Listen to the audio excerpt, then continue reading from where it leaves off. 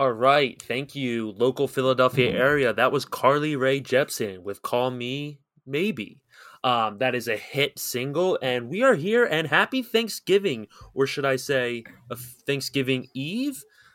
This is live radio or live podcast, so when you hear this, the days don't really matter. But today is Monday.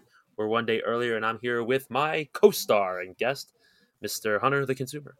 I was hoping you were going to call me KJ Boone, but I like the lead in with the FM radio. You know what I mean? It felt very fresh, right? You're hip, you're hot. I did want to touch on, you mentioned Carly Rae Jepsen. Somebody told me she's making a comeback. She released a new album or something, or she's got some songs. Somebody said that in the office like last week, and I didn't look into it, but I'm curious now. Carly Rae Jepsen, I have zero clue. I know Meghan Trainor hangs around. I know she's got some good stuff, and she dates. Excuse me, she's married to the kid from Spy Kids. Oh, Junie, the boy, the boy, the little ginger boy. Yeah. Junie Cortez. Okay, and he still looks the same. So I saw them as older. It was a little odd. Yeah, also speaking of Carly Rae Jepsen, you think she's loaded because of her song? Yeah, I feel like that song was almost too popular. She had two hits, right? Did she have? She did. Call Me Maybe and It's Friday. Is that both Carly Rae Jepsen? It's Friday. It's Friday's not. Rebecca, it's not. That's a Rebecca Black. Rebecca Black. Yeah, but Carly Rae Jepsen, she's got Call Me Maybe. Okay. Yeah. Right. Rebecca Black, Carly Rae Jepsen, Meghan Trainor, all the same thing. Doesn't really Junie matter. Cortez. Yeah. We're here on What Are You Watching? Episode 20 something. So let's kick it. We are tonight's entertainment.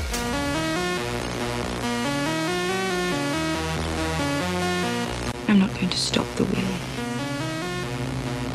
I'm going to break the wheel.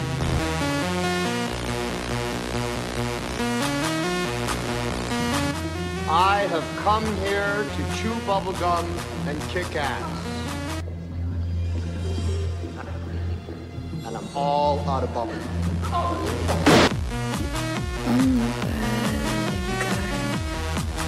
Duh. All right, and we are here today to talk about Carly Rae Jepsen and Lord of the Rings: Return of the King. But more importantly, Carly Rae Jepsen did confirm just release an album, and we believe she's going on tour. She's also Canadian, which I feel like a lot of famous people more and more are becoming Canadian. Yeah, they're spearheading some kind of charge on American culture. I don't know if I like it. I think I dislike it.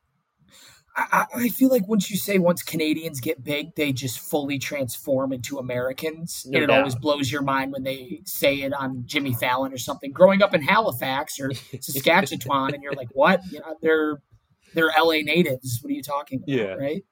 No, it's because they drop the accent. They drop the accent quick, and you're just like, oh, they're an American, another famous American person. But you don't find famous American people. They're usually British, and then you see them on an interview, and they have a really thick British accent. Well, now they're all Canadian. Nickelback's Canadian. Who is? Chad Kroeger. Chad Kroeger of Nickelback, lead singer. Yeah. Hey, I want to be a rock star. He's singing about L.A., though. He's not singing about Vancouver or Banff, you know? Hey, I want to be a rock star. I was thinking someone a lot bigger, but yeah, I get the idea. No, I know what you mean. Here's a little known fact too. Carly Rae Jepsen has 6 albums. That's technically 7 if you count a deluxe expanded edition. She's really putting it down. I mean, I'm proud of her. I'm surprised nothing has made it on a hit radio. No. Wow. More of a Meghan Trainor guy myself. So. Yeah, for sure. Anyways, hello to our loyal fans, however many of you are out there in the woodworks. I feel like our loyal fans are some persecuted group of people, right? And they listen out of, their wood shops or something, making sure that other people don't hear them. What are you listening to? Nothing. Nothing. Sirius XM. I'm listening to, Howard Stern. Yeah, it's Howard Stern, okay. idiot. Yeah, right? That's who they are. They're sitting here. They're hearing us live from Philadelphia's radio. Oh, they're back. Whoever you are. It's the consumer. Yes, he's got a picture of you just up on your wall. Right, he touches it. It's that one little meme where it's Wolverine holding the picture frame, right, and people, and it's just me and you in the Ben Stiller picture or the Vince Vaughn picture. That is one of our best ones. I will say, my parents always listen, so shout out to them. They're weekly listeners. Keeps me honest, makes sure we get it out on time. But for sure, to that guy who touches Hunter's face, a picture of Hunter's face every night. We appreciate you, and Hunter appreciates you a lot. Yeah, I'll sign autographs. I'll send feed pics. If you're a fan and you want feed pic, just text me. Maybe *670 me and leave a voicemail. I don't know. Use a voice changer, right? Like, I want feed pics. So I'll send them. Send me, I don't know. Send me a PayPal. Give up to me. Yeah, I'll be like, all right. I'll be like, you retweet us and I will. I don't care if it's off a burner or not. We just ask for a follow and a retweet. It's not that difficult. No, not that difficult at all. So yeah, this week we got Thanksgiving coming up. November, I will say, I haven't said a month's gone quick in a while, but November went fast. Yeah. It's already the 21st. It's already Thanksgiving. It's the end of the year. Yeah. It's the holiday season. It's the holiday season. So holiday season brings in some holiday movies. And I did want to note, because we are a movie podcast first, movies, TVs, YouTube, anything you consume, follow us. What are you watching? The new holiday movies are coming out, right? So the Santa Clauses, which I found out is TV series or episodes. I don't know what to call it. I don't know how many it's going to be, but it's episodic. That's coming out or just did come out. The new Ryan Reynolds, Will Ferrell movie, Spirited. I don't know what it's called. On Apple TV Plus. That just came out. The new Christmas Story movie came out. I'm not watching it. We discussed that. Yeah, that's going to be maybe 5 years down the road for me as well. Yeah, so I do want to know, I think I'll tune into the Santa Clauses, and I will tune in to Ryan Reynolds and Will Ferrell's movie. It looks pretty funny. Looks solid.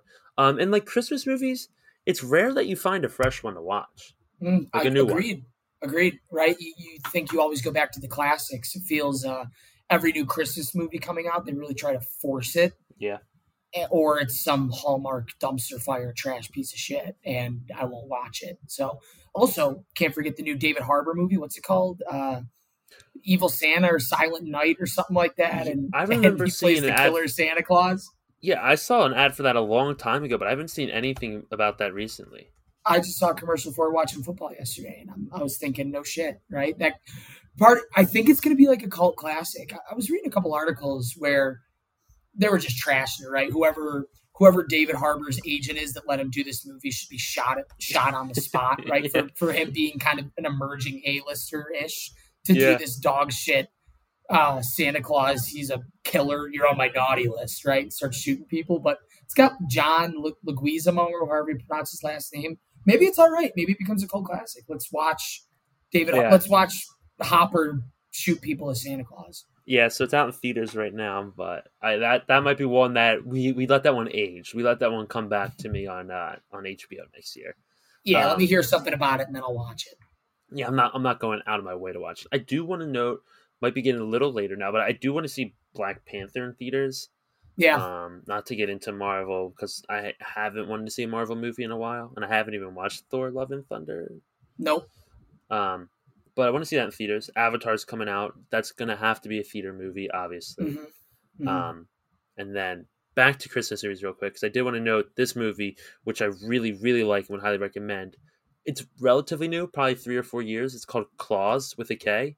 Yeah. What's going on back there? Yeah. Claus with a K on Netflix. Animated movie. It's amazing. Like, it's like really good. And it's one that I will rewatch, and I do want to watch this year. I watched about 2 years ago. Recommended to my girlfriend. She loved it. I'll recommend to you. It's a new movie that is one that you will want to rewatch. So it earned its spot on my must-do Christmas movies. It earns respect. It got right. You're in a gang. You go and clip those two bastards from down the street, and you got respect. Yeah, it's just a double pump on the chest. Peace sign. Shout out Claus. Yeah, shout out Claus. Honorable with a K. Yeah, so that's it for Christmas movies. Kind of excited to tune into those. It's always fun. Mm-hmm. You know what? Just get yourself in the mood, right? Little eggnogs. Starts snowing a little bit. Shout out Buffalo, 70 whatever inches, hometown, and you curl up and you watch a Christmas movie, right? I mean, it's beautiful. Christmas cookies, warm milk. How's the family holding up in Buffalo? Family's holding up. They're great. They're great. Yeah, holding down the fort. It's the South towns that got smacked. It's where like the stadium is and where Orchard Park is. They get hammered, right? Like where we live, got like 2 feet, but nothing. Oh, really? Yeah, nothing bananas like that. You drive 15 minutes and you're in the trenches. Oh, so that's it's really close it is, it's really that much of a difference with the. Oh, for sure. Like it's just. Yeah. I was talking to my dad, and he's like literally driving down the street, 2 feet of snow. Have to drive 5 minutes to the grocery store, 3 feet of snow. Going this way to pick up my sister, 5 feet of snow. It's just crazy. That's nuts. Actually, I did not know it was that intense. So Yeah, it's a whole new world. yeah, a whole new world. I knew it was coming. So I do want to say I'm excited to go to theaters soon. I haven't been to theaters. What's the last movie you saw in theaters? I saw Nope. That's on me. Yeah, and I'm going to see Knives Out on Friday, I believe. Ooh, Jordy, buy the tickets. No, but they are available. They are available still. I think I'm going to go with a couple buddies. Yeah, I forgot about that. Select theaters only for a couple weeks. Yeah, because I want to see that so bad in theaters. That's good to know for the fans. Knives Out, Glass Onion, second movie is limited time in theaters. Then Netflix in like a couple months. Yeah, no, Christmas Day or the 24th, it drops on Netflix. Oh, so it's only like a month. Literally, it's in theaters for 3 weeks and then it's straight to streaming services. Yeah, good to know for the fans. That would be it's a fun theater one. You want to be in it with the crowd for that movie for sure. Yeah, and The Menu. A couple of buddies of mine just saw The Menu as well. People really, really are saying it's a really good movie. I wouldn't expect that. I just thought it was going to be a little dog shitty. People started saying it was good. I started thinking about it a little more. I'm like, Ray Fiennes, Anya Taylor-Joy. She's on fire right now. She is the woman on fire, no doubt. I mean, she might be my next Millie Alcock, right? I'm all over it. Queen's Gambit. And she's going to be Princess Peach. In the Mario movie? Yeah. It's me. So The Menu, I heard, it's like, first of all, concept, new idea, right? That's very rare in Hollywood now. They have it. 2, I heard it's like, they really lean into the comedy aspect of it, and it's a perfect blend of comedy and thriller, which is hard. And that's the review I heard, that they hit those two perfectly, and then also great acting, great actors. So I'm sure. I want to see it for sure. All right, high on my radar. Boner level DEFCON 3. Yeah, that's call a doctor after DEFCON. DEFCON 2, it's like, pick up the phone. DEFCON 3, it's like, call your local doctor, or whatever they say in the commercials. Yeah, for sure, right? If you're experiencing these symptoms, right, if it's lasting longer than 6 hours, you need to call your physician. Right? Could you imagine just one of those Viagra commercials? It's like, when you reach what the hunter, the consumer, would call DEFCON 3, pick up the phone, call 911 and get help. Call your local physician. Get an ambulance rushed over to your house before they have to amputate your junk. That's funny. It reminded me of 2 things. I'm only going to mention one. But I think it's scary. It's one of those like dumb 2010 comedies, maybe rated PG-13, maybe rated R, that you watch when you're in like middle school and you think it's hilarious, but they're like really, really bad movies. I think it's Charlie Sheen. I think it's one of those scary movies. He like takes a full bottle of Viagra, and he gets like the world's biggest boner, falls out the window and lands on it. Yeah, it's like massive. It's like 7 blown up balloons. The clown's twist, and he's like hitting the walls and stuff, and then he falls. Yeah. I would rewatch the scary movies. That sounds great. Careful, those movies suck. I loved them. Loved them. I thought they were like my favorite movies. Yeah, so be careful saying they're gonna suck with much emphasis. I'll spank you. No, we watched Meet the Spartans, and someone was with. I think it was Blake. I think Blake was watching with us. He had to leave the room, and me and you were like, "No, it's funny." And we watched the whole thing. We both looked at each other and like, we're never watching this movie again. Like it was awesome though. It was awesome. It was a great experience, but they're not funny. No, you have to be in a certain kind of mood. They don't age well. Maybe that's the right word. Right. I don't want to call them You're not funny. seeing that. You're not seeing that on TNT at 10 p.m. Right? They're not showing that anymore. You have to dig to find it. Yeah, for obvious reason. Yeah, it's locked away somewhere in Hollywood studios. Yeah, in the basement. You got to pass some guard, some big troll. He's like, "You want the scary movies?" Yeah, for sure. Mr. Filch from Harry Potter. What are you doing down here? I'm like, fuck off, Filch. Give me the movie. Yeah, it's a Tuesday night, 2 a.m. I want to watch a scary movie.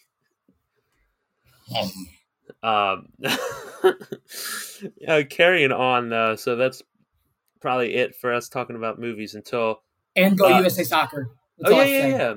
I mean, we'll touch on it real quick, but World Cup. First of all, I want to say I was so enthralled and instantly engaged with it. Like, I didn't know more than 2 players before I watched the pregame. Watching the game after that first goal, I was on my feet, my hands were up. It was awesome.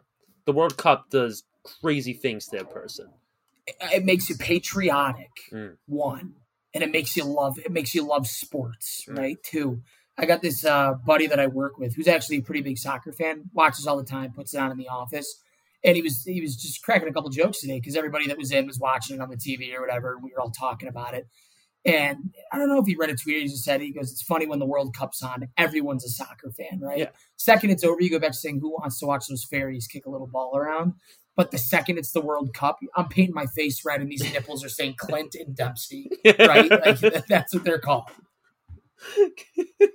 That's an all-time look. So you just got the classic American face paint, and then at halftime you rip off the shirt and it just says Clint Dempsey. I mean, you have to love when they show the fans at these World Cups, right? They're showing the USA fans today. You got a guy dressed up as a Union soldier in the Civil War, banging on a drum that says USA, right? A couple guys dressed up as George Washington. You can go all out there.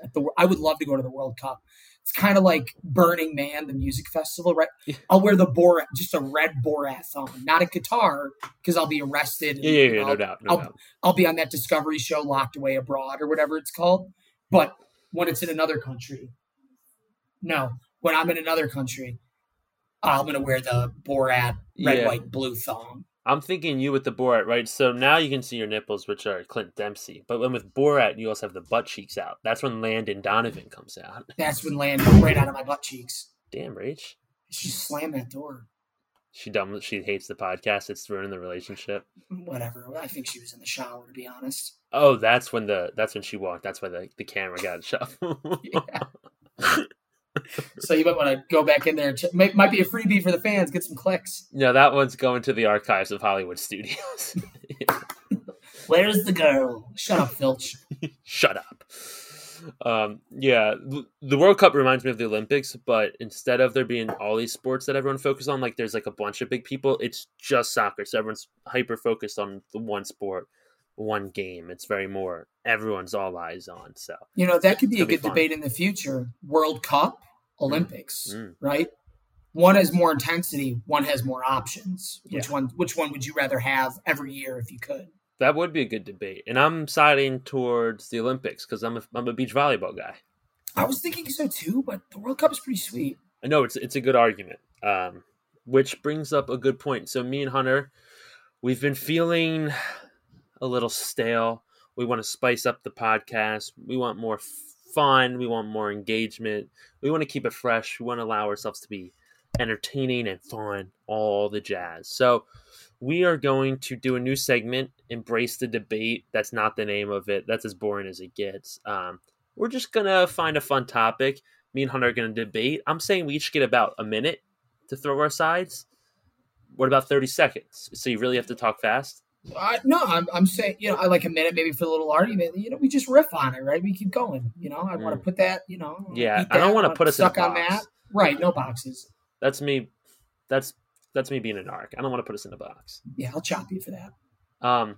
So we need like a Molly Quinn here, right? Like, who the fuck is Molly Quinn? Sorry, I know her name. She's a chick from First Take. I'm sorry.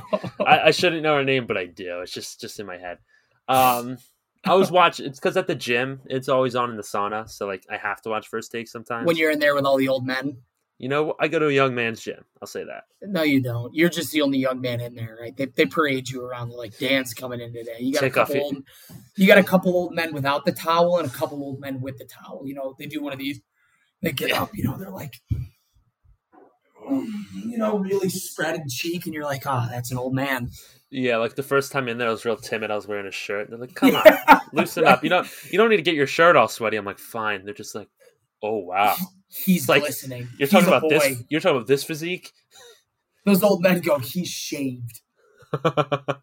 Yeah, like every time I come in, they're like, we noticed you shaved your chest. It's like, guys, that's dark, man. I'm putting my shirt back on. Richie, Tony, what are you talking about? Come on, you guys got families. They go, we're just saying.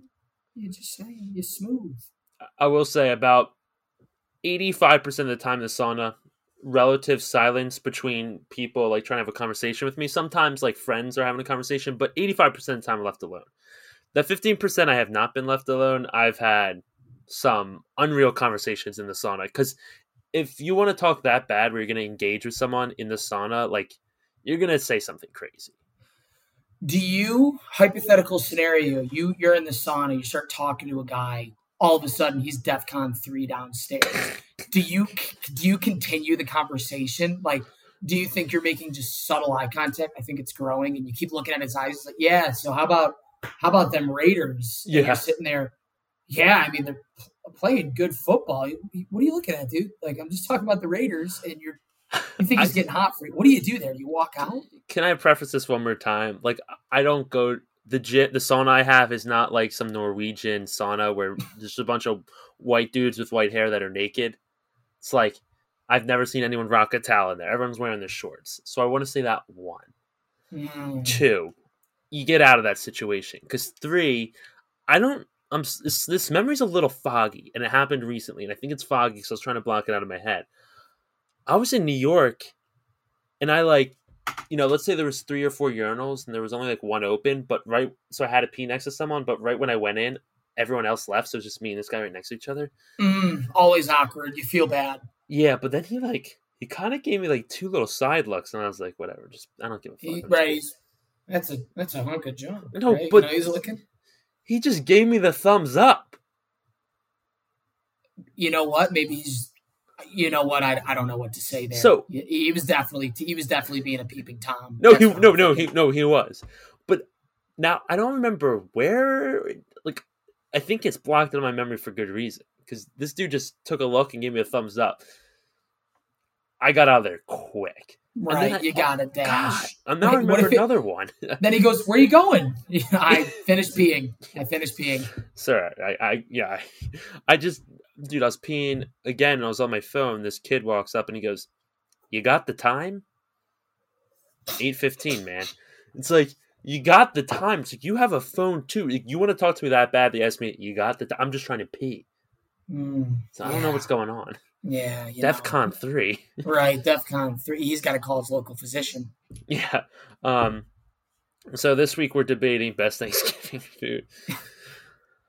So me and Hunter, for this week, we're going to do best Thanksgiving food. We're going to keep it light. We're going to keep it fun. The topics will not be like pay gap and like the wage gap and, that sort of thing. Yeah. Right. That's the first and only thing I can think of. The pay gap, the wage gap, Red versus blue. We're not doing that. We're not political. This just becomes a politic podcast. All this fucking politicking. You think, you come back and watch us 3 years down the road. We're both wearing suits. I mean, it's full on, some right-wing fascist group over here. Well. Right? They go, those guys used to do movies, right? If we get a following and Blake runs for senator in 10 years, we transition quickly.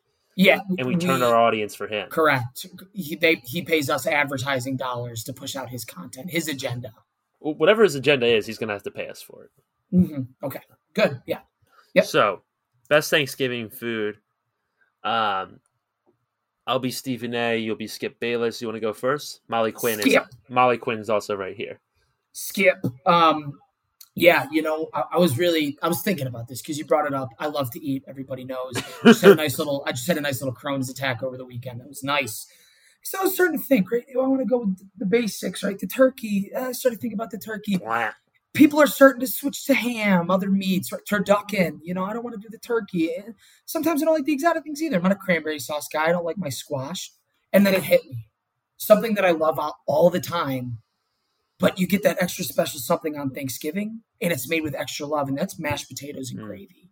I mean, what's better than when Ma wheels out that porcelain glass big ladle that comes out once a year on Thanksgiving?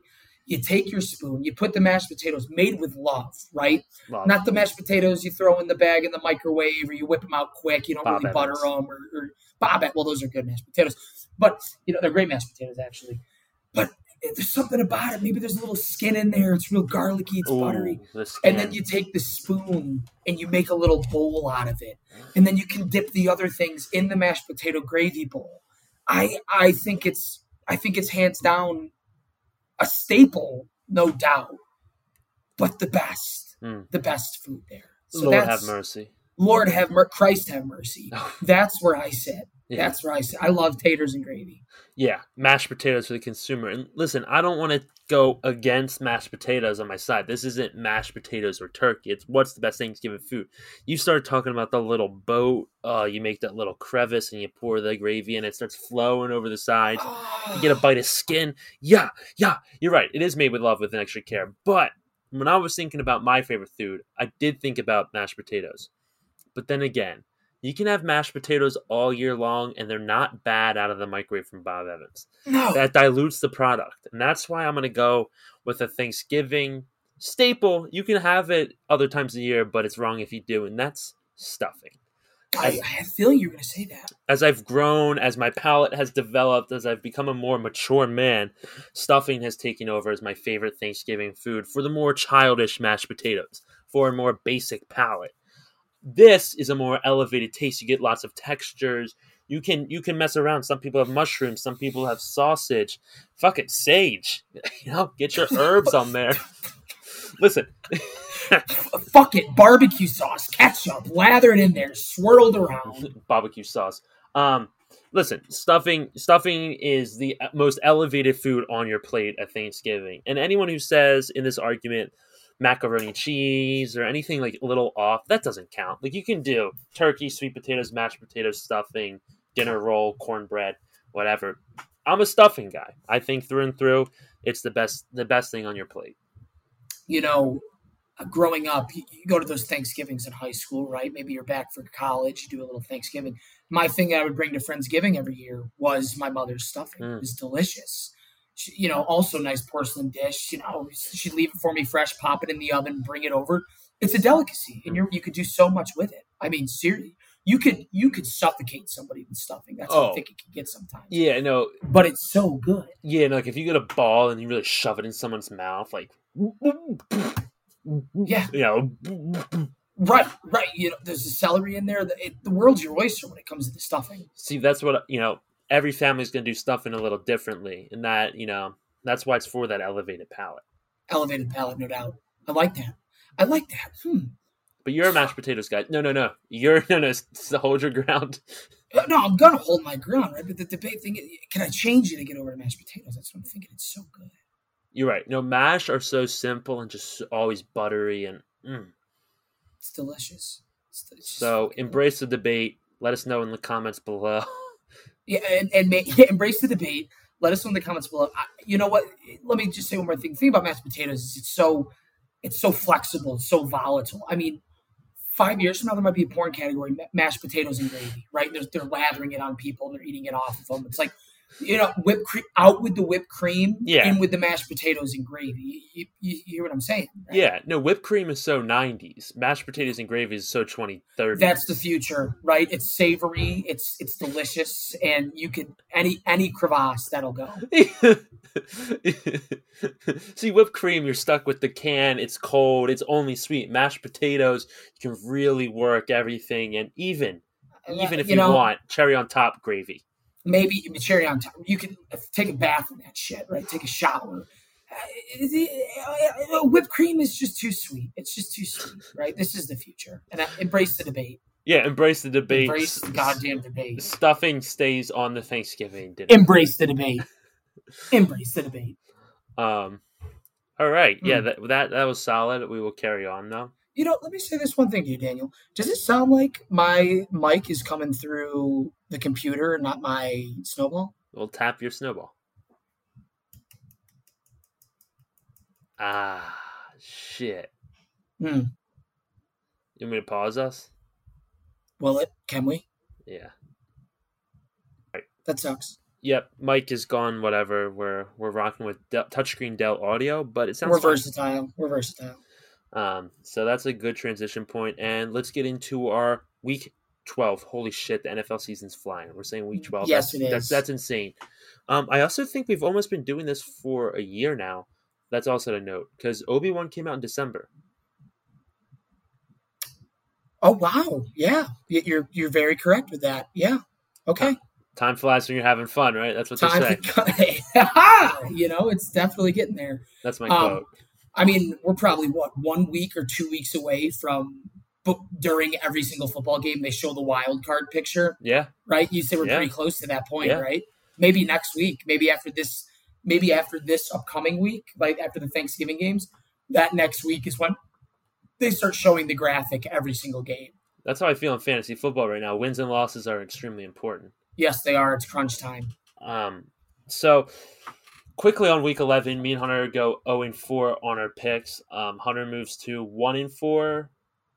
3-2 in our picks. You all right? Yeah. Your personal laptop. I don't know. It's under the side of my bed. Second pause of the episode, but that doesn't matter because this is live FM radio. Week 11, me and Hunter go 0-4. I got heartbreak on the Jets game. Hunter, bad pick. Eagles had a scrappy win. Our underdogs. I picked the Texans for no reason. When I look back, I'm like, why do I do these things? They got spanked by a hot Commanders team, and you picked the Bears, who fought hard and lost to the Falcons. It's just going to come to a point where I'm going to say absolutely fade me and take every opposite of what I'm saying until I get hot. I don't know when that's going to be, but you're just going to go ahead and have to fade me here because it's not hitting. No, that's been a strategy for years. You can ask anyone who's friends with you in college. There would be whispers of, what did Hunter take? What did Hunter take? Fade Hunter. Fade Hunter. Yeah. They got the picket fences, fade Hunter, right? Ruby Bridges, get her into the school, make your picks, get Hunter away, right? Like get him out of Hunter's ear. Yeah, no, I'm imagining you obviously we can bet on our phone nowadays, but you trying to go up to a sports book and there's a bunch of people fade Hunter, don't let him in. We got to see his picks. I'm kind of picturing I walk into a casino, place my bet, 100 people behind me in a huge circle. Yeah. Right? I go and place my bet. I walk away, and the teller goes, he took the Eagles, and they all rush over. Colts, go, give us the Colts, give us the Colts. What are the odds? That sounds much better, actually. The odds just start drastically dropping, it's all over ESPN. The consumer's pick is in. Right, I'm looking over my shoulder, and I swear to God, these people are talking about me, but none of them know me, right? Why would they be talking about me? But it was to fade. So the question is, are you so cold that you're at the point where you fade yourself? Where you take the opposite of what you thought was correct? I don't think so, because then I'll still be wrong. Okay, and then you know what I mean? You were right in the end. If I take who I don't want to win, I'm fading myself, and I'm going to say let's not trust my gut. The team that I trusted my gut with that I was going to announce is going to win. So it's the universe saying fuck you. We're going to make sure we press the Buffalo Wild Wings buttons to fuck you no matter what. Yeah, at that point, it's when you kind of hurl yourself into the volcano. Yeah. Oh, man. No, that's too quick. I just want to fly. Bearing alive. Yeah, okay. Back to the Buff Baker. Yeah. I just got that elves from Lord of the Rings scene. Yeah, that beautiful noise. So glorious. So let's do our best bet and our underdogs. We discussed our combo best bet. We didn't discuss Ratline. But that's fine. Doesn't matter. Hey. I blame our producer. Not our producer. I blame our Mike. Mike sucks. God, I wish we had an intern. Our lives would be so easy. I'm going to go with my best bet first. Okay. I'm stuck between two, but I want to do a Thanksgiving Day bet. I'm festive right now, right? So I'm thinking, you are. Where do I lie? Giants +9 against the divisional game against Dallas, or do I like the Vikings in a bounce back against Coach Bill Belichick and Mac McIntosh, who just scored 3 offensive points last week? You tell me. What are you leaning towards? What is your speedometer pointing to? I think the Giants are not a 7-3 team, and people are saying the Cowboys are hot. Listen, I don't know if I agree with that, but that's why I'm going to go with the Vikings -3 at home, USA Bank Center. I think. Listen, I know the Jets defense is good, but the Patriots only putting up 3 offensive points against a team that should be an offensive juggernaut who had an off week. I think it's a clear bounce back. It's a home game. It's Thanksgiving. It's prime time. I understand the Patriots, and everyone always says Coach Bill Belichick will hold them tight. I think it's time the Vikings really bounce back here, and 3 points is something they can cover against Mac Jones for sure. Yes, they can. Quick touchdown. That team's good. Yeah. I fucking hate them, but they're good. Yeah. I like that. All right. Time for Hunter's best bet, the consumer. Fade me, please, unless I win, and suck me, please. I'm going with the Bucks -3 against the Browns. Yeah, but the Browns, Every Browns fan, right? Like, it's the meme where it's the massive screen, Yes, and yes, they put the thing over, and then the whole bar goes crazy, right? Like the Game of Thrones ending. I'm going with the Bucks. I think Brady's finally getting over his divorce and really focusing on football again. He's on the "I hate you, Gisele Bündchen, fuck you" tour, and I think he is just gonna take that rape elf and just set him on fire. I think he's gonna come out and just dice him up, right? Dice him up. Giselle's gone. The kids are gone. I hate everything. I'm here to win a Super Bowl. They're getting hot. I just traded for Tom Brady in my fantasy league.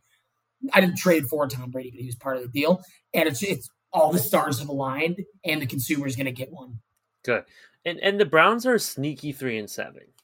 Like, sneakily, they are a bad 3-7, which I feel like a lot of people, or maybe just me, have kind of looked over. Yeah, I will give them that. They're one of the best first quarter teams in football. I think they have a plus 29 differential or plus 30 differential in the first quarter. Interesting. Does Watson come back? No, one more week out. Okay. I would not be taking that if so. Good to know. My underdog pick. This pick was the underdog for Hunter last week, and it's going to be the underdog for me here. Bears plus 180 at the New York Jets. That's a 4.5 point spread. Listen, I know Justin Fields is a little dinged up. So now that I say that, we don't look into injury reports here at What Are You Watching? That always does factor. But the Bears offense have just been pure juggernauts against a good Jets defense. But I'm not worried about Bears offense, Jets defense. I'm worried about the flip. Is Zach Wilson, he seems to be really, really bad. And he's under fire. He had that a bad man is press under conference. Siege. Yes, he did. Yes, he said, "Can you blame the offense?" And he said, "No." And he had like 7 completions or something nuts, and like 8 punts. Whatever it was more punts than completions. It's embarrassing to only put up 3 points, no matter who the coach is, no matter who your wide receivers are. And he has good weapons. I mean, they lost Breece Hall, but besides the point, I'm more betting against the Jets than betting on the Bears team. But the Bears have kind of had some flow going recently. The Jets, I saw the stat, they averaged 2.6 inches per play when that game was said and done and over, or maybe it was just in the second half. Long story short, I think their better days are behind them. I think here comes the implosion. Your classic 2000 to 2016 Bills start off 5-2, finish the season 6-10, right? Yeah. That could be the path they're on. Yeah, I mean, like I think they have the coach, and I think Breece Hall is really good, but the quarterback problems, I think it's starting to become very clear. Yes, it is evident that Zach Wilson can only bang moms, and moms of friends, not just randoms. Right. All right, give me your underdog, Nazgul. All right, Nazgul, Hunter Consumer, please fade me. But if I win, fuck you. We are going with the Panthers plus 120 against our good buddies, the Denver Broncos.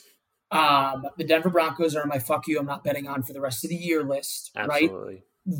Nathaniel Hackett is just coincidentally the worst head coach I think I've ever seen in my life. He's so pale. His name's Nathaniel Hackett. He's just so unfit to be on an NFL sideline. Unfit to be an NFL sideline. He's afraid to talk to Russell Wilson. The fans have their pitchforks out here in Denver, Colorado.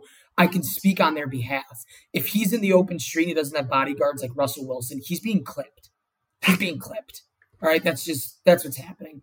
So we're going Panthers moneyline plus 120. Defense has been stout. Almost beat the Ravens.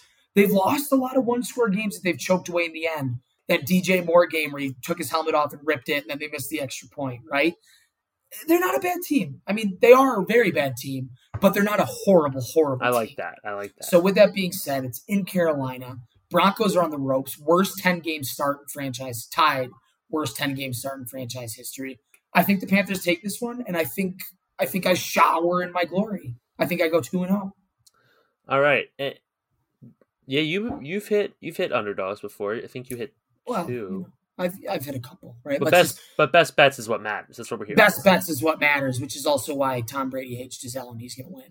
So, and then quickly, because we've kind of lost stats for it, but we'll keep doing our combo best bet. We might drop the rat line because it's hard to pick up every week in the NFL. But combo best bet will be Ravens -4 at Jacksonville. Lamar's a little dinged up, a close game against Carolina, but I think 4 points is too tight for a team that is 7-3 against Jacksonville, who's the definition of spotty, but a bad spotty. They're not like 50-50 spotty. They're spotty. They can spark, but they're a bad spotty. They can't hold the spark long enough to light the fire and win the game, right? It'll last them a quarter, maybe a half, and then they just implode. And the Ravens have treated you well this year. I mean, I think they're 2-0 in our bets. Smells good for a bounce back game for Lamar, right? You know, he barely won. He got bailed out by the defense. Nobody wants to pay him anymore. He wants to get back on that I want to get paid tour and have a little MVP caliber game. 65 rushing yards, 3 touchdowns in the air, 1 on the ground, right? Sure. Yeah, this is like a sneaky, like, people forget about the game. It's on 1 o'clock. It's like a 31-10 game. Right. Pops up on Red Zone twice. You know what I mean? You watch the last Ravens 2 games, and you're just kind of writing them off, even though you haven't watched them. And then they come back and they win 3 straight games by 35 points. You go, we're stupid bitches, right? That's what you say. We're stupid bitches. Yeah, you don't want to be a stupid bitch. So that's why you are going to take Hunter's best, or fade. If you don't want to be a stupid bitch, you fade Hunter. You take the Browns plus 3.5, was it, against the Bucks? Yeah, just 3 right now. It's just 3 flat. Yeah, just 3 flat. So if you're fading me, you're taking the Browns plus 3 in Cleveland. But if you're smart like me, you're taking the Bucks minus 3, also in Cleveland. And I'm also on a 2-game losing streak here, so there's a chance I can start being faded. But I like Minnesota at home minus 3 Thanksgiving night. Yeah, and let me say this. I am going to put in a formal request for when you clip this. The caption is, "Don't be a stupid bitch." And then maybe you put stars over the IT. Don't be a stupid B **CH. No, because we're trying to get popular on YouTube Kids. So we're trying to go viral everywhere nowadays. Everywhere, so right? We're not saying bitch. We're not gonna write out bitch because then they can't monetize us on YouTube. So and we're getting monetized a lot, and that's why every time we keep saying the word bitch, our intern and producer, who, like, once we're done with this, we just ship it off, and he handles it. So he puts every time we say the word bitch, it will just be So like we can keep saying it, and it doesn't actually matter. Yeah, bitch, and it's gonna sound like a mating call. You know what I mean? Like where's the big whale I'm getting my hump on? We're at DEFCON 3. It's DEFCON 3. Yeah. Speaking of DEFCON 3 and bitches, let's talk about Lord of the Rings: Return of the King. Now, let me ask you a question real quick. What does DEFCON 3 and bitches have to do with this film? I just want I want you to make that so the fans know that you're not pulling that out of your ass. Where is the connection there? Just Sourman's a bitch. Okay. I forget his name, but the dude not in the 3rd movie, but okay, he's in the extended edition. So confirmed. Okay. I was on YouTube. I didn't know if you watched it. That's why I said it. I didn't watch extended edition. Okay, he's the stupid bitch. Sauron's the stupid bitch. And that's why they cut him out of the cinematic version, so catch me on that one. And I'm blanking on his name. What's her name? Hope Quinn? Who's Hope Quinn? The first take girl? Molly Axton. Molly Quinn? Molly Quinn, okay. That's why she mediates the conversation. And whoever is the acting king, or whatever they call him, of Gondor, he's on DEFCON 3 the whole entire movie. He's pretty rocked up. Yeah, he's lost his marbles. He's taking his pills. He's pouring it in his wine, and he's saying, like, "Who's gonna deflate me? Right? My bastard son, or the freaking Hobbit? Right? Who's gonna shrink this boy down?" Yeah, that man lost it. So I've been working on my radio transitions. I've been studying them. Okay. So we're here with Return of the King, 3rd movie, final movie of the world famous trilogy, Lord of the Rings. So I watched these movies for the first time. Hunter has obviously seen them. Just look at him. You think this is the first time you've seen Lord of the Rings? That'd be criminal. I wish I took the due diligence to learn some Elven, right? So you say Hunter's obviously seen this movie, and I'm like, you know, and you're like, oh my God, you know, is he a nerd or is he super dope, right? Well, they don't do CCs for Elven at all in the movie, so you could have said whatever you wanted. Yeah, I could have said whatever I wanted. Why are you doing that? DEFCON 3. Oh, DEFCON 3. It's DEFCON, by the way. Are you saying DEFCON? No, with an F. You are saying DEFCON. Yeah. I just want to make sure. I don't want you to fuck up the fans. A lot of people listen, you know, and then they might start going around. DEFCON 3, Dad hits the sun. Where'd you learn to speak like that? It's DEFCON. He goes, Danny the Wine Man told me, you know, and Yeah. then people start outside of you're killing our kids, you're killing our kids, right? That's like one of those like take it for granted. Like, you know, when you're younger, you just say take it for granted. Not known as granted. That was one of those things that's messed me up for a while. Are you But wrong right there? Is it take it for granted? it's granted, yeah. Are you sure you're not fucking up the kids? Why would it be granite? Like granite marble I'm asking you, are you positive or did you just switch them up? So Lord of the Rings is Embrace the debate. Embrace the debate. All right, so Return of the King. Let's get into it because we're running here at 45 minutes, and I do want to get in this movie because it was by far the best movie for me. By far. So this movie is the final journey for Frodo and Sam to bring the ring to Mount Doom in Mordor, accompanied by Gollum / Smeagol. They're on that final quest to destroy the ring, while the rest of the people are dealing with the oncoming Orc War. No other way to put it. They go to different castles, different places are getting attacked. I mean, we'll get more into it as we go in the movie with Gondor and Rohan coming to aid, blah, blah, blah. But basically, the three movies have been very simple in terms of Frodo and Sam have been just on their way to Mount Doom to destroy this ring. And the rest of the Fellowship has been fighting this war in like hopes of keeping men alive as they wait for Frodo to destroy the ring. I think it has a very good video game progression where the story is simple, but the boss battle gets bigger and harder every single level, right? Yeah. A Fellowship of the Ring, you got a band of a bunch of hillbilly orcs in the woods. One guy's got a crazy arrow. He's pegging people everywhere, not the sexually kind. You get the second one, Battle of Helm's Deep, big castle surrounded. What are we going to do? Third battle, third movie. You're getting Minas Tirith. You're getting a bonus battle after. You're getting a lot of battles. The boss is harder. The boss baby is harder. Yeah, the orcs, and then we get the elephants. So I want to go. Let's do this. I'm going to go through my notes. I like that. Some of my notes you can skip because I took a lot more this time, and some of them are skippable. You can just say okay. If you don't want to just say okay, you can elaborate or add a take. I like your ring, by the way. Oh, it's the Ring of Power. Okay, yeah. But it was actually from a Phillies game. It was a giveaway. I 1980s. I can see the red P. Yeah. You look kind of fly. You look like a Don. You look like a Don of some kind of gang. Don Daniel, Kiss Patron, my ring. Patron. Kiss my ring or die. That sort of thing. Okay. Join the mafia. Yeah. So we'll run through my notes, and then after we can have some a little more I finished the trilogy. It's pretty awesome. It pop the champagne, bring in the strippies. I mean, this is a big thing. This is a big day for Daniel. Give him his little crown, right? He gets another notch on his Boy Scout belt, yes. Right? He's done something big. He's achieved fire starting, right? He can pitch a tent now. Yes, I helped an elderly man cross the road. Do you want to give scores first? Or do you want to? Sure. If you want to do that, that's the old format that we draft. We're supposed to give scores first. Let's do it. You go first. Yeah. So Fellowship, I gave an 88. Two Towers, I gave an 89, which I felt like, given some time, I do feel like the Battle of Helm's Deep aged well for me. I want to say that it think about it, right? You think about it a little bit. The music was nice. The rain was nice. It was pretty cool. It did age well. But the movie itself, I didn't feel like was a huge upgrade from the Fellowship.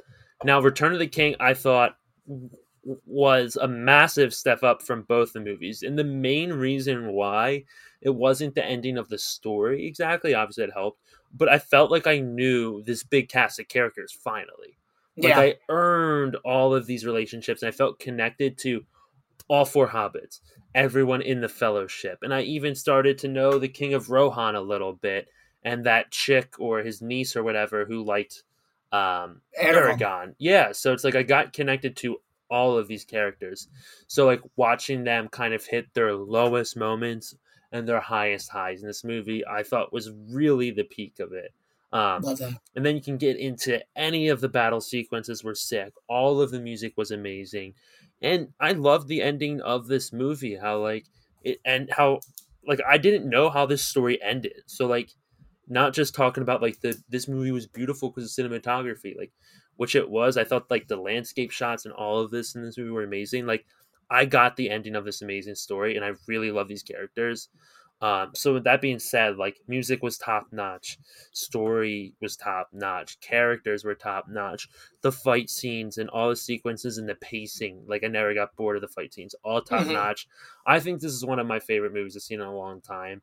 Uh, I'm gonna say 95. Okay. All right, Daniel. That's a high score. Yeah, That's high on our pie chart. yeah, And to your avail, I think it's very warranted, right? Before I give my score, I will say that the score I gave for this jumps higher than the increment from the last two, right? I was mid 80s again. This one's going to jump. And for all the reasons you say, and I'm a slut for action. And I yeah, feel like it's tasteful, right? You get the cutaways, you get the symbolism between, the two things going on, but it fulfills the story. You're plunged completely into the idea that if they lose, it's over, right? Like there yeah, is no counterattack, there is no yeah. comeback. It will be the end of mankind.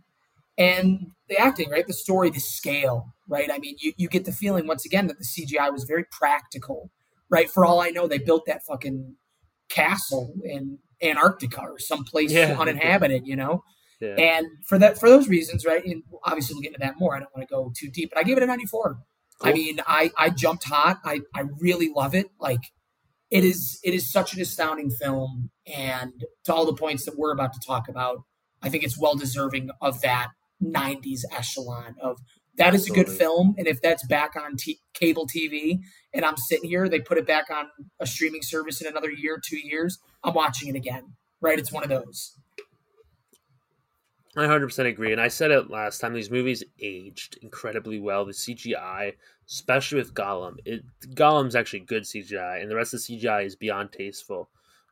Before I get into my notes, I just want to note this quickly. You said something about like the battles being tasteful, and like if they do lose, they're gonna die. And in Two Towers, I didn't like in Helm's Deep when like Gandalf and that other army came to aid. It felt unwarranted. But in this movie, when Aragorn comes and Legolas, they all come back with the army of the dead or whatever they're called.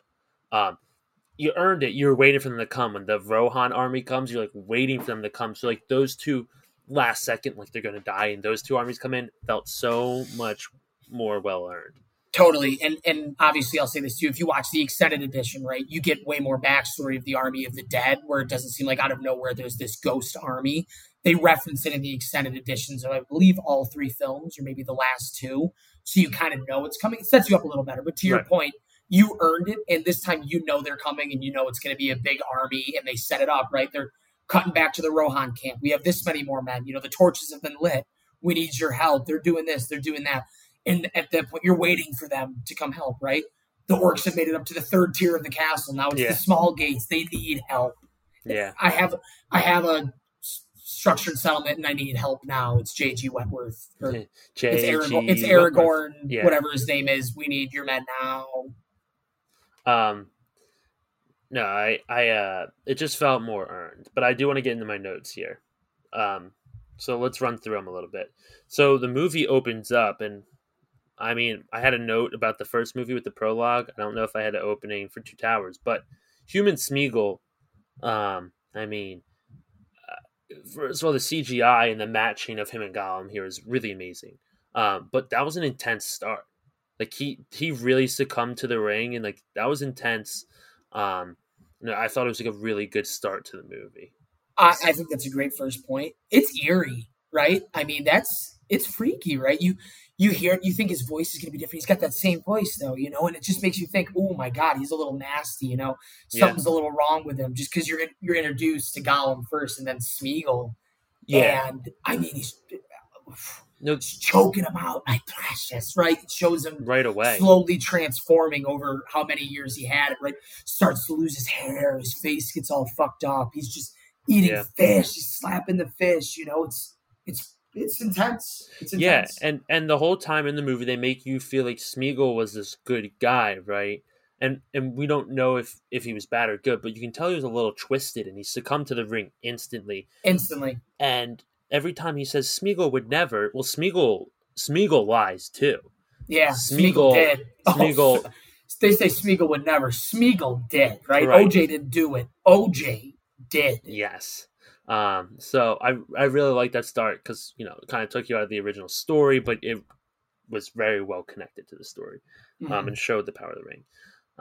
So the whole time I watched the movie, earlier in the movie, they're talking about Frodo and Sam are talking about not needing food for the way home. Like, I don't think there's going to be a way home. I thought Frodo was going to sacrifice himself and die from the jump. I thought all movie he was going to die. So when he didn't at the end, each time I thought it was a different moment he was going to die. So I was really thrown off. So early in, I was like, that's a foreshadow he was going to die, but he didn't. For sure. And to that point, when he does end up doing it, great callback to the first movie, right? Isildur goes up there to Mount Doom to throw the ring in, and he turns around at the last second. He goes, I think I'm going to keep it, right? Yeah. I think I'm going to keep it. Elrond of Rivendell's, what do you do? Isildur, throw the ring into the fire. It was the same exact thing, yeah. Right.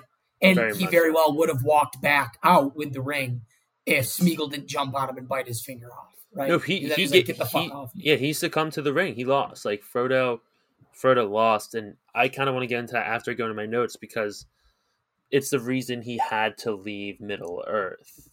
And you can see it with Bilbo. Bilbo never moved on from the ring, and Frodo will never be able to move on from the ring. Right. I mean, it was a long journey. I think the courses of the film, it's like 6 or 7 months or something. But I mean, you get enough trauma if you're Frodo in those 7 months to bring on some wicked Vietnam PTSD napalm strike flashbacks until you die. Right. They come back to the Shire, and the first indication is that guy, that Hobbit, like, looks at him like nothing changed, right? Nothing changed at the Shire. But everything changed for that, right? Yeah. They've gone through so much to save the Shire, but along that journey, they lost the Shire for them, right? And you can see when they're at the bar, they're like, cheers, right? And for Sam, it's there. But for Frodo, the ring took a part of him. He got stabbed by the Nazgul. It still hurts him. Stabbed by a spider, wrapped up, about to be eaten up to shreds, right? Samwise Gamgee, he's just happy-go-lucky. You know, he didn't have to hold the ring. He wasn't getting the voices in his head. It wasn't twisting him up here. It was just an adventure that had its highs and its lows. Comes back, sees a bitch, let's get her going, right? Yeah. But for Frodo, he's washed. You see it with Bilbo. Bilbo's still not over the ring. No, but he's aged a lot. You know, he's super old now. And in that time without the ring, he's starting to really... The effects are starting to take its toll. Absolutely. So the Runkin. The Runkin. Too much Runkin. You know what? A lot of Runkin was Smeagol. Yeah, that was concentrated Runkin. He goes, not good, not bad. You know, it's pretty bad. Not good, not bad. So my next note, not a good one, but I did say this was the first time I saw Minas Tirith. I was like, that castle's sick. That's spectacular. That castle's sick. And I love how Gandalf, this happened at Helm's Deep. He just rides his horse through the middle of the castles. Like, war-torn streets. There's never any other horses on there. It's just Gandalf just riding through fucking people, and I love it. Yeah. No, it just shows that he's, at the end of the day, he knows what's going on. Get off your horse. Fuck off. Right? Yeah. I mean, this is my horse. I'm here to save the day. I'm riding it through streets as narrow as a high school hallway. I don't care if I'm running over your baby, your nephew, your son, your dog. I'm getting where I'm going. Yeah, you're fucking dog shit. So I thought Minas Tirith was really cool. And then partnered with that, all the beacons being lit to... Kind of 16, right? Kind of. That might have been my favorite scene in the movie. Dude, that scene is so fucking cool. And it's all lit off by Pip. So Pip like runs up and does it, and then you just see all of these landscapes, and it's just like you're like looking, and it just goes right, and then you're not expecting a second one, and then and I thought it was beautiful. I really, really, really love that scene. You got the music going for you, and people listening, you have to remember that this isn't the 21st century. You're not calling on your cell phone. You're not signaling your drone. You got to get a message to people on the other side of the world, right? I mean, that's the only way. It's just like the Shire, right? Imagine if there were beacons in the Shire, there were beacons in the Shire. These people, the rest of the world doesn't know that everyone's about to die in that city, right? I mean, these beacons is everything. You don't like the beacons, the Sword of Gondor. Don't light them. We don't need their help. They're not going to come. They want to steal my power. You don't like those beacons. Nobody comes to save your skin, save your bacon. You're dead. You know, and someone's up there every day waiting for the fire, just waiting for their moment. Imagine if that's your job, right? Yeah, it's my ninth tour in those snowy mountains in Beacon 4, right? I've been up here for 9 years now. Yeah. Just me and Doug over there, me and Halifax over there, just chopping it up and playing cards every day. Halifax is a good medieval name. That could be a good spin-off movie, right? It'd be The Lighthouse that came out with Willem Dafoe and Robert Pattinson. Right. This movie, not produced by Peter Jackson. This is Taika Waititi. This is called The Beacon, right? You get a little hour 30 character piece, Halifax and Hunter. Yeah, Halifax and Hunter just play cards and talking about their tours of doing the Lighthouse. Oh, you ever been with a dwarf woman? I'm like, Halifax. Halifax, you're crazy. Ever been with the dwarf woman? Then throughout the movie, so Smeagol versus Sam was a good touch of like that, even on a deeper level of the manipulation of Frodo versus a man who just is pure good and literally carried Frodo on his back at the end. They had some good fights. They had some good like behind the little looks and shit. So that whole mental and the physical fights were really good throughout. Smeagol goes full youngest child versus middle child in a classic 4-year-old versus 10-year-old fight at home. Youngest child, a little older, 6 versus 11, right? Comes in, kicks you in the shin. Right. You slap him in the face. He starts crying. Mom comes and yells at you. And while mom's looking at you, you look down at your younger brother and he's going, yeah, exactly. right, that's Smeagol. He burned you. He burned you bad. And he played him good. I mean, he threw down the bread and he did all the little tricks, but sprinkles it. He goes, the hobbit, the fatsy hobbit. He ate the food, the fatsy hobbit. You know, he's like, Sam, what the frick, man? I mean, Gollum knows, or Smeagol knows what the ring does and how to what it does to your mind. So he really knows how to manipulate him. Oh, totally. He too much Runkin, right? He's been exposed. Absolutely. He bangs fish on rocks and eats them. Next note was Pip was singing. He sang for the king. I'm going to call him the king consort. I forget his fucking name. The steward. I wrote that down too. I thought that was another eerie scene, kind of like the opening. Yeah, it just had that sort of feel of dread, misery, a lot sorrow, of death. Comes in. You know what it always reminds me of? Game of stuff. Thrones, right before the Dark Knight, high in the halls of the kings who are gone. Absolutely. And it's showing the montage of people getting ready for war and everyone's scared and, is this our last day? And he's singing this eerie, monotone, bass, baritone song. And the king's eating the chicken and the blood's pouring out of his mouth and he's popping the tomatoes. And you just see his son and 200 people on horses running into send the him to city. death. Yeah. To death. Sure. It's literally the arrows. They make it dark because they're just so lit up, right? So intense, so sad. And they're just going into death. And a huge theme throughout this whole movie was sacrifice, especially with all these battles where they think they're going to die. And that was one where they just sacrifice themselves for no reason because of the fucking dumbass steward.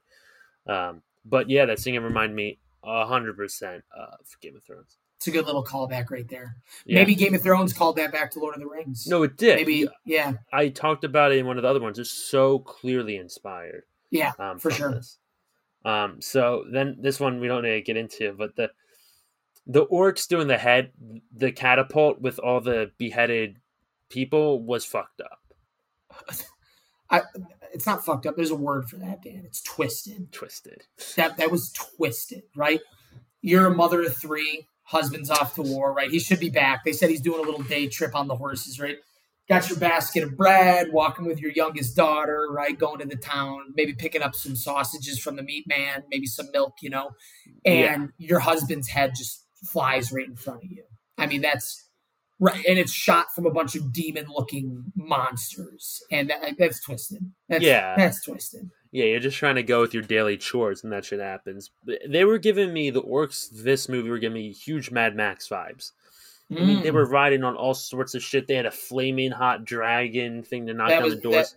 That's one hell of a freaking, whatever you call that. I forget what you call it. Door beater. That is one hell of a door beater. Yeah, they were giving me Mad Max vibes for sure. Witness me! Then I wrote, I wrote him at the king at the time, but the steward of Gondor, fuck him. Fuck him. Fuck him. Dude, he's the Mad King, right? I mean, that guy's. He doesn't know what's going on. Burn himself alive with his very much alive son, who he said pours the oil on his head. My son is dead. He goes, dude, he's alive.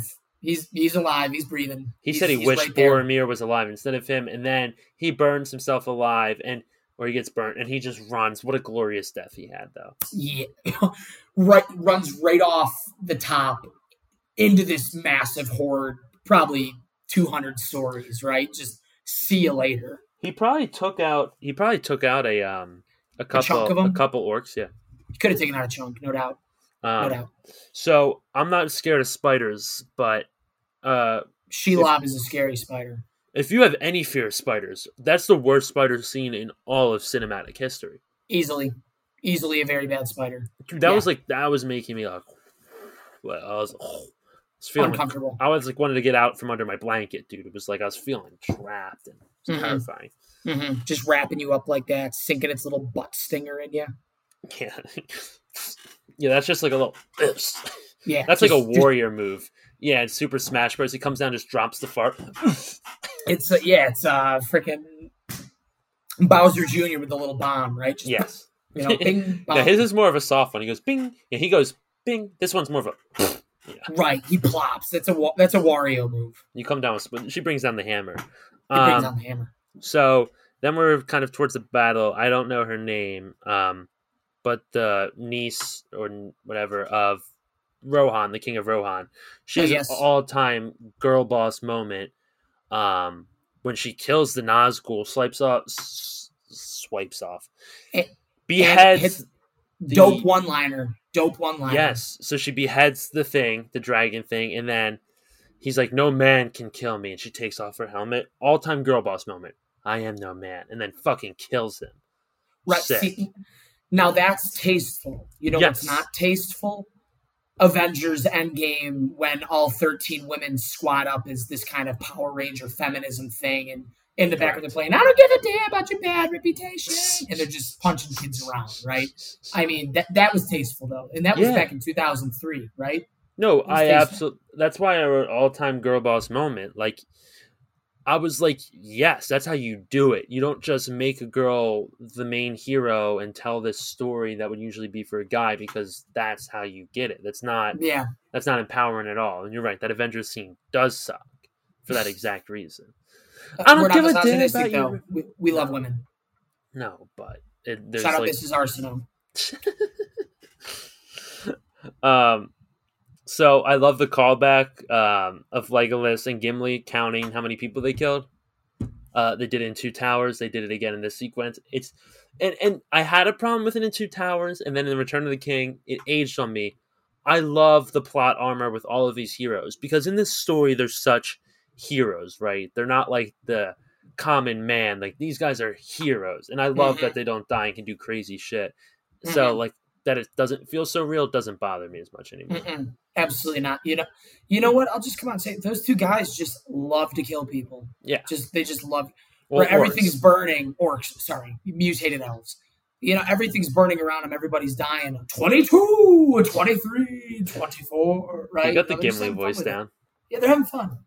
Yeah, gotta respect it. And the next note I wrote is Legolas is a superhero. When he climbs the Elefante, whatever they call it, that's an all-time superhero move. Yeah. And I was for the thing, holds on to him, piping people down, drops an elephant, goes into another elephant. Pretty cool. I was for it. And like also noting, like, they were counting how many people they killed, but like later when they thought they were going to die, like they kind of had some serious moments, and it really showed, like, I thought a lot of people were going to die. I thought there was going to be a lot of sacrifice. Towards the end, I wrote, is Sam the real hero of the story? And, at first I was going to like talk about this, but I watched a YouTube video, simple take. Someone just said they're all heroes. And like, that's when I just wanted to wash that away. They are all four. They all have done their part, right? And Correct. It starts small. Pippin and Merry get lost, end up weaponizing an army of trees, right?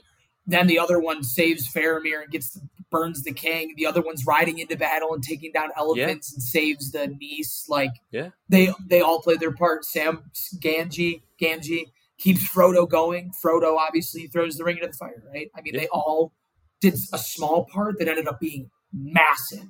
The whole fellowship did their job, right? They all met at that moment and all did their job. So, go ahead. To what you said earlier, probably doesn't to suck for the hobbits to go back to the rest of the world. You're like LeBron on the dream team or Michael Jordan. And the second you get to the Shire, everyone's like, where the hell have you been? You owe us 3 months rent on your flat. Like, what have you been up to? And we went across the world and killed orcs, and I rode a dragon, and we rode alive trees. And they're looking at you. Get them into the psych ward. I mean, these guys took some ayahuasca, Aaron Rodgers style. Yeah.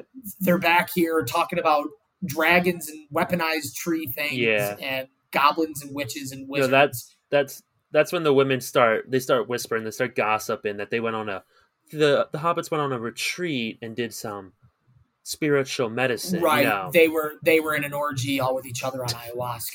Correct. Is what the rest of the Shire. No, rumors spread quick. But I do want to note the hobbits got their moment on top of Minas Tirith.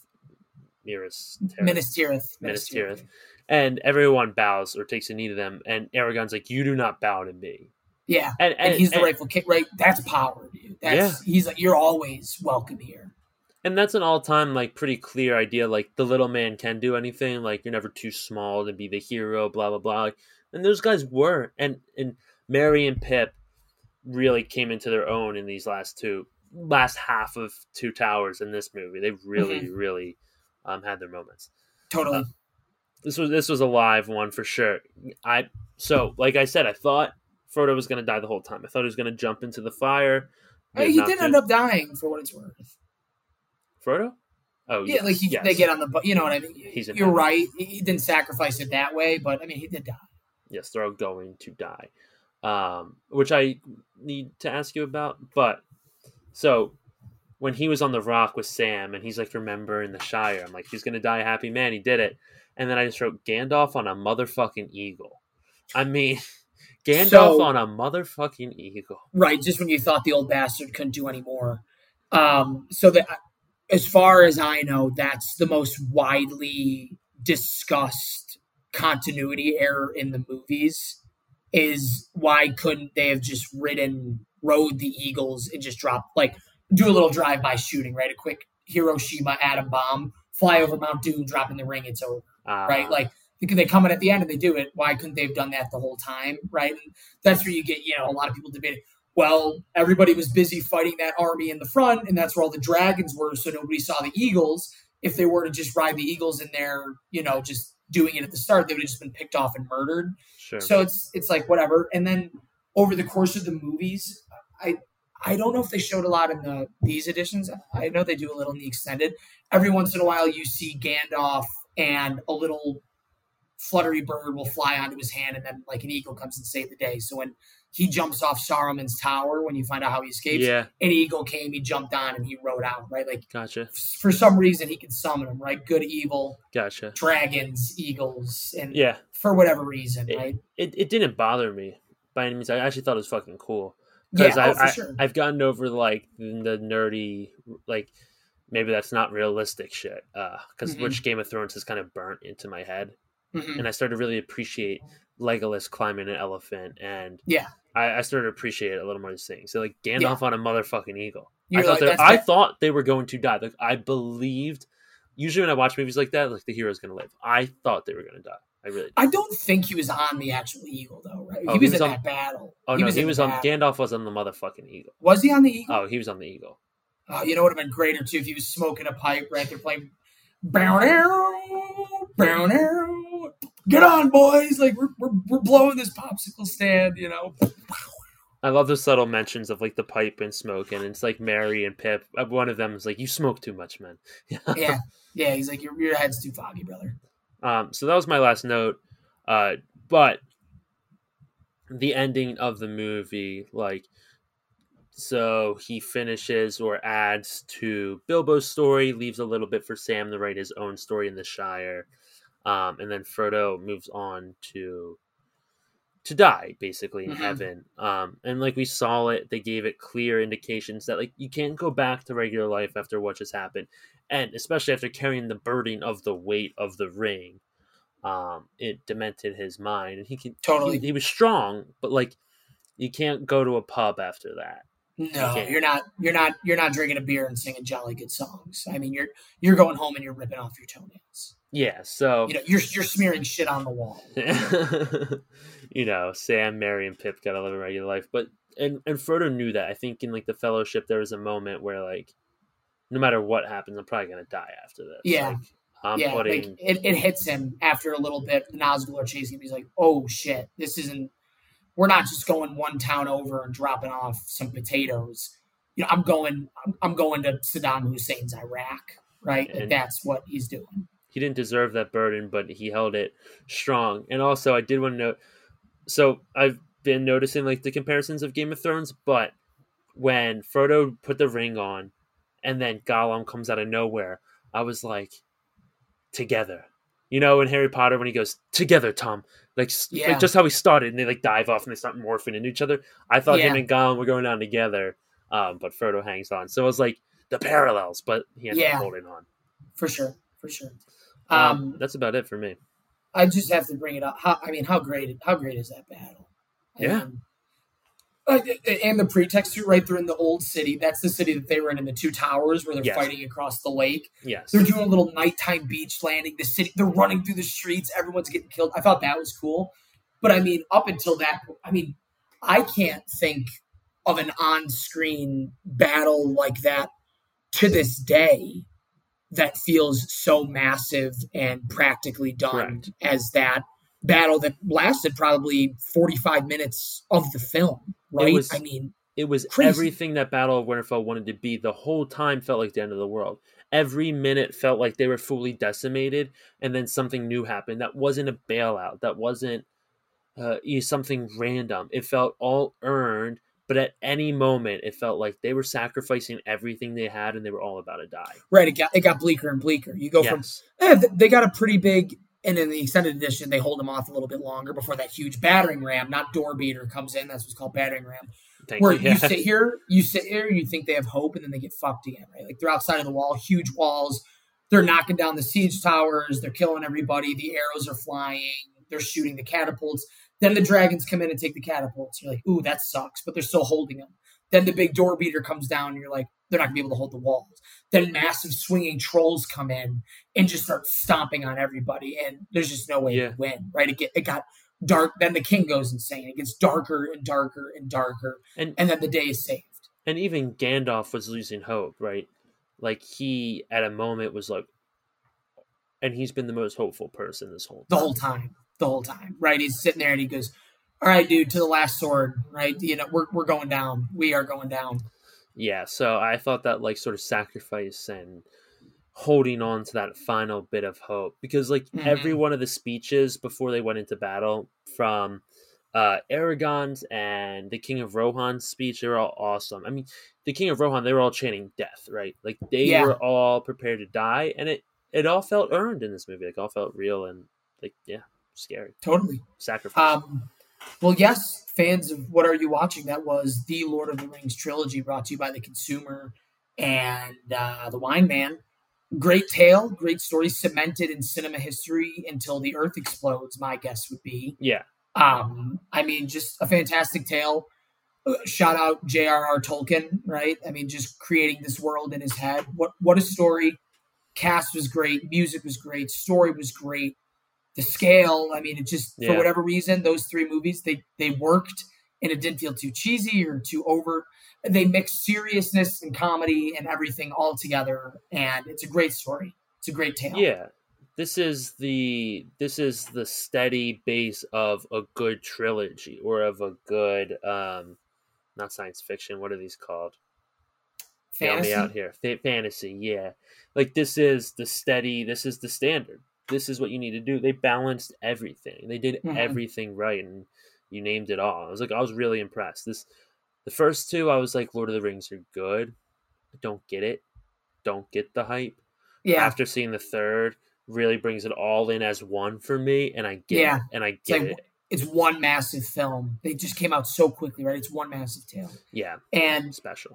I don't know if I mentioned this in the last pod either, but Peter Jackson tried to make it his mission to get as much of the crew into the film as extras and, one-line people in Return of the King. So, if you get a chance to watch that YouTube video or the fans, it's pretty cool, right? Like one by one, each day of shooting, they'll bring in this camera guy and that producer and this costume, the girls that did the makeup for hours and hours and hours and got them souped up. They got the makeup done to them for 4 hours just for a quick little shoot. So, they're like, we get to go back after this 4-year adventure nonstop that we were on. They go, that's me right there. I'm that pirate, I'm the guy that gets shot right there. So respect, right? I mean, I feel like that's a movie creator, a movie maker that gets it, right? I mean, this is no easy feat, right? He's like, this is an all-time, this is intense, right? We slaved away. Let's get my people in there. No, let's get them on there. It's a huge undertaking. I assume they all were like in New Zealand, and they were in like crazy landscapes. They weren't like in studios, clearly. Right. So, people talk about Cortez coming over and killing the Aztecs.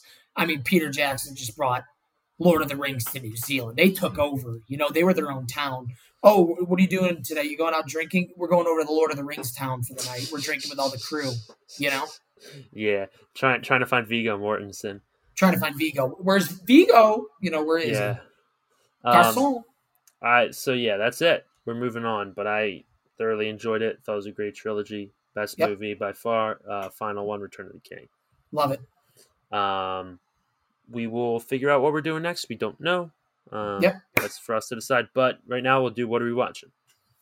What are we watching? Should I go first? You want to go first? You can go, because I don't think I got much. Okay. I currently just started the show 1899 on Netflix. Just came out. Pretty good ratings. 80% on IMDb. 91% of people like this. Sci-fi, mystery, thriller-esque show. Takes place in 1899, if you couldn't guess. Don't want to spoil a lot, but basically there's this massive ship of people immigrating or visiting the United States. Classic Ellis Island kind of thing. They're leaving from England. They're going to the United States, and these people are going to start a new life in the new world. And there's this other boat of immigrants from the same company that went missing 6 months prior. Nobody knows where it went. Everyone thinks it sank. And basically, they get Morse code coordinates. They find the boat, and all this supernatural stuff starts happening. The compasses are all spinning. People start dying, and they kind of have to figure out what's happening. So that's, government conspiracy, alternate dimensions, old folklore. You decide until they tell you what happened, which I don't know what happened yet. So still working on it. Rick and Morty is back after their 5-week hiatus. So I'm back in the middle of that again. Andor season finale on Wednesday. Could not be more hyped for that. And welcome to Wrexham. I finally heeded your advice on not being a dumb bitch, as they say earlier in this podcast. Yes. Phenomenal show. With the World Cup, it's all perfectly timed up. I am a football guy. Rob McElhenney, Ryan Reynolds, I love you. The good people of Wrexham, I love you. I don't think I'm watching anything else right now. I'm going to start The White Lotus. Obviously, I said I was going to go see Knives Out and maybe Black Panther. So we'll see. Cheers. I think I want to start White Lotus, but I'll do it if you do it. I'll do it if you do it. You go first. I'm hitting a wall here, but obviously we're here at the end. I completely forget what I was going to say, but what I have watched. So I got duped, right? Sometimes you click on Netflix and they give you that top one, and it's this new documentary they have about this really interesting story, and you click on it and you're like, I got to find out what happens, and you find out it's 4 parts, and you got to watch all 4 parts. That's a duper. So I got duped into one of those. It was called Pepsi, Where's My Jet? Never heard of it. Yeah, it's actually a really interesting story, but it didn't need to be this long. Pepsi made a commercial, and they had this thing called Pepsi Points, and 5 Pepsi Points, you win sunglasses, 20 leather jacket, 100 a soccer ball, right? Made them all up, but you get the idea. But then at the end of the commercial, it was 7 million Pepsi Points, you win a Harrier jet. You win a Harrier jet? You win a Harrier jet for 7 million points. Oh, shit. Okay. And they found out that you could pay 10 cents for a point. And it's basically this high school kid who has like a really rich friend who's older from hiking, and they pay Pepsi $700,000 for a Harrier jet. And Pepsi's like calls up the lawyers, becomes a whole legal battle, blah, blah, blah. I'll make you watch it or look it up. I heard there's YouTube videos. Tell me. I want you to spoil it. Want me to spoil it? Yeah, I want you to spoiler alert. Spoiler alert. Earmuffs. Yeah, so basically he gets offered at the beginning about $1 million. He says no. And it really gets through like all the court things, and he ends up getting this crazy lawyer who ended up being Stormy Daniels' lawyer against Trump. This dude's nuts, and he's on house arrest now. He's on house arrest now. It's like Johnny Cochran. Yeah, and this dude, like, they try to do this like whole anti-Pepsi campaign, the slander. This dude's all over the news. The kid, he's on doing every press tour. He's trying to make Pepsi look bad, and it ends up going to court. And then Pepsi does all their corporate shit, and they make sure there's no jury. So there's no jury, and then there's no one's allowed. I don't know the word, but like in business, when they make people come up and answer questions, somehow Pepsi blocked that as well. So no one answered questions. So we ended up getting nothing. He ended up getting no money. And then at the very end, they show the Pepsi, like, a marketing creative director guy. And he's like, I originally pitched this to be 700 million points. And they go, I don't like how it reads. They brought it down to 70 million. They're like, I don't like how it reads. They brought it down to 7 million. But the main idea is that, like, Pepsi knew what they were doing when they made it 7 million, because 7 million is attainable, right? Yeah. You tell your mom I want Pepsi. Obviously, you're not going to get 7 million, but it's not like impossible, right? So like the thing is, like, if it gets to court, does he win? Probably. Does he get some money? If any jury, everyone's like, yeah, he would have. You think that boy's spanking himself for not taking the $1 million buyout? He did not seem like it. He seems like a very happy man. Didn't get anything. Nothing. Good for him. You know what? That's what I aim to be. Everything doesn't need to have a resolution, right? What a story. You went to court with Pepsi. And fuck the big business, though. That's what Facts. KJ Boone's talking about. Facts. Screw that corporate lawyer bullshit. Give me a fair trial. Give me a jury. Let that get televised. Facts. Down with corporate. I will say this: it was good, but it could have been 2 parts instead of right. It could have been an hour and 45 minutes. It could have been a movie. Yeah, that was a duping. I just like that they didn't overtell anything. They told the intricacies of the story, but it could have been a little cut down. Besides the point, I watched on Apple TV. I watched The Greatest Beer Run Ever with Zac Efron, Russell Crowe, Bill Murray. And this is my little spiel of the day. Is the movie amazing? No. It's good. It's fine, right? It's like a cool story. It is a great story, and it's based on a true story. But it's like I need a movie like that once in a while. Everyone's there's so many options right nowadays, and everyone's so set. When I say everyone, especially me, looking at reviews, 70, I don't know, 65. Right, everyone's itching. Everybody's itching for that blockbuster greatest film you've ever seen, and every studio's trying to force the greatest movie you've ever seen. Yeah, and my thing is that there's like, it's like, I haven't watched a movie in so long. I want to make sure I watch the best movie ever, right? And that's not how it works. And I loved watching this movie so much because it wasn't the best movie ever. It was good. Get on your couch and watch it. You go, good film. Then you go to bed. Right? You don't dwell on it too much. You don't go, man, I was disappointed. You popped it on. You watched it. You go, bravo. All right, let's brush my teeth. Yes, you get it. I didn't need to watch a YouTube video when I was done. I watched one interview with the real guy, the story it's based about. Do you know anything about it? I just know that he went to Vietnam to see his friends and was like, they can't get beer here, so I'm just going to run out to the front lines with cases of beer and load them up, and for morale. Yeah, and like I thought there was Zac Efron's a good actor, and I thought there was good parts of the story, so I thoroughly enjoyed it, and I was like, a good movie that's just it's not a buy, it's not a skip, it's just a rent.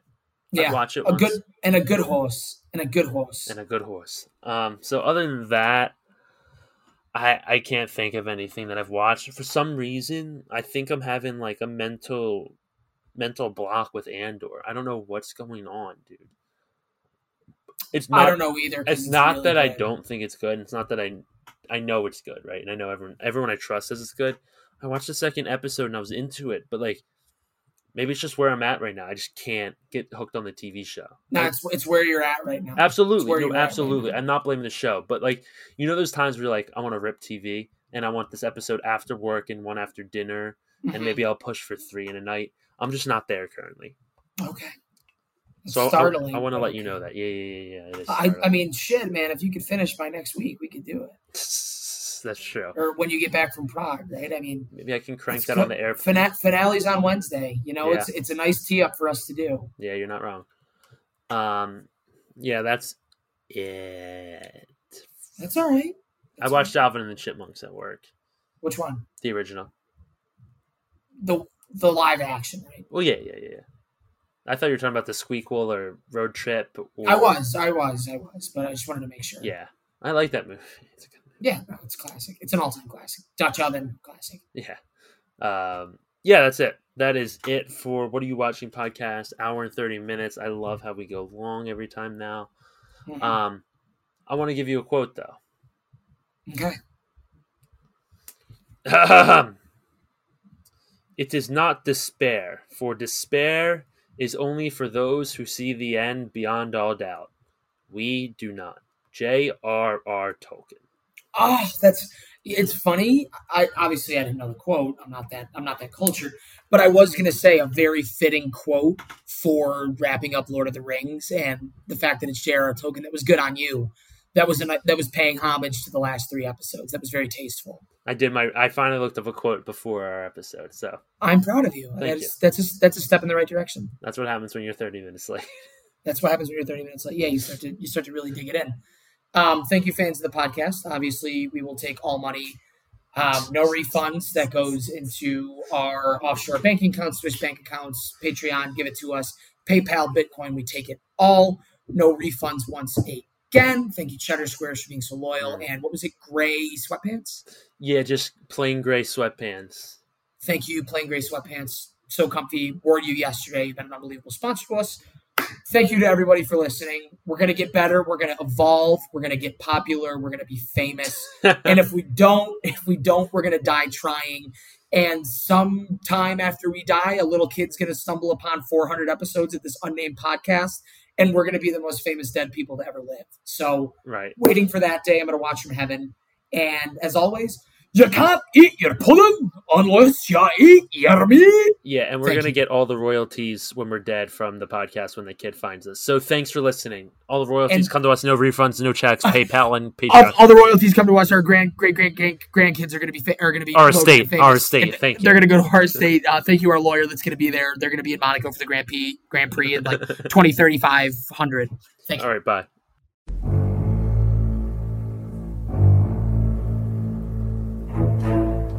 Thank you.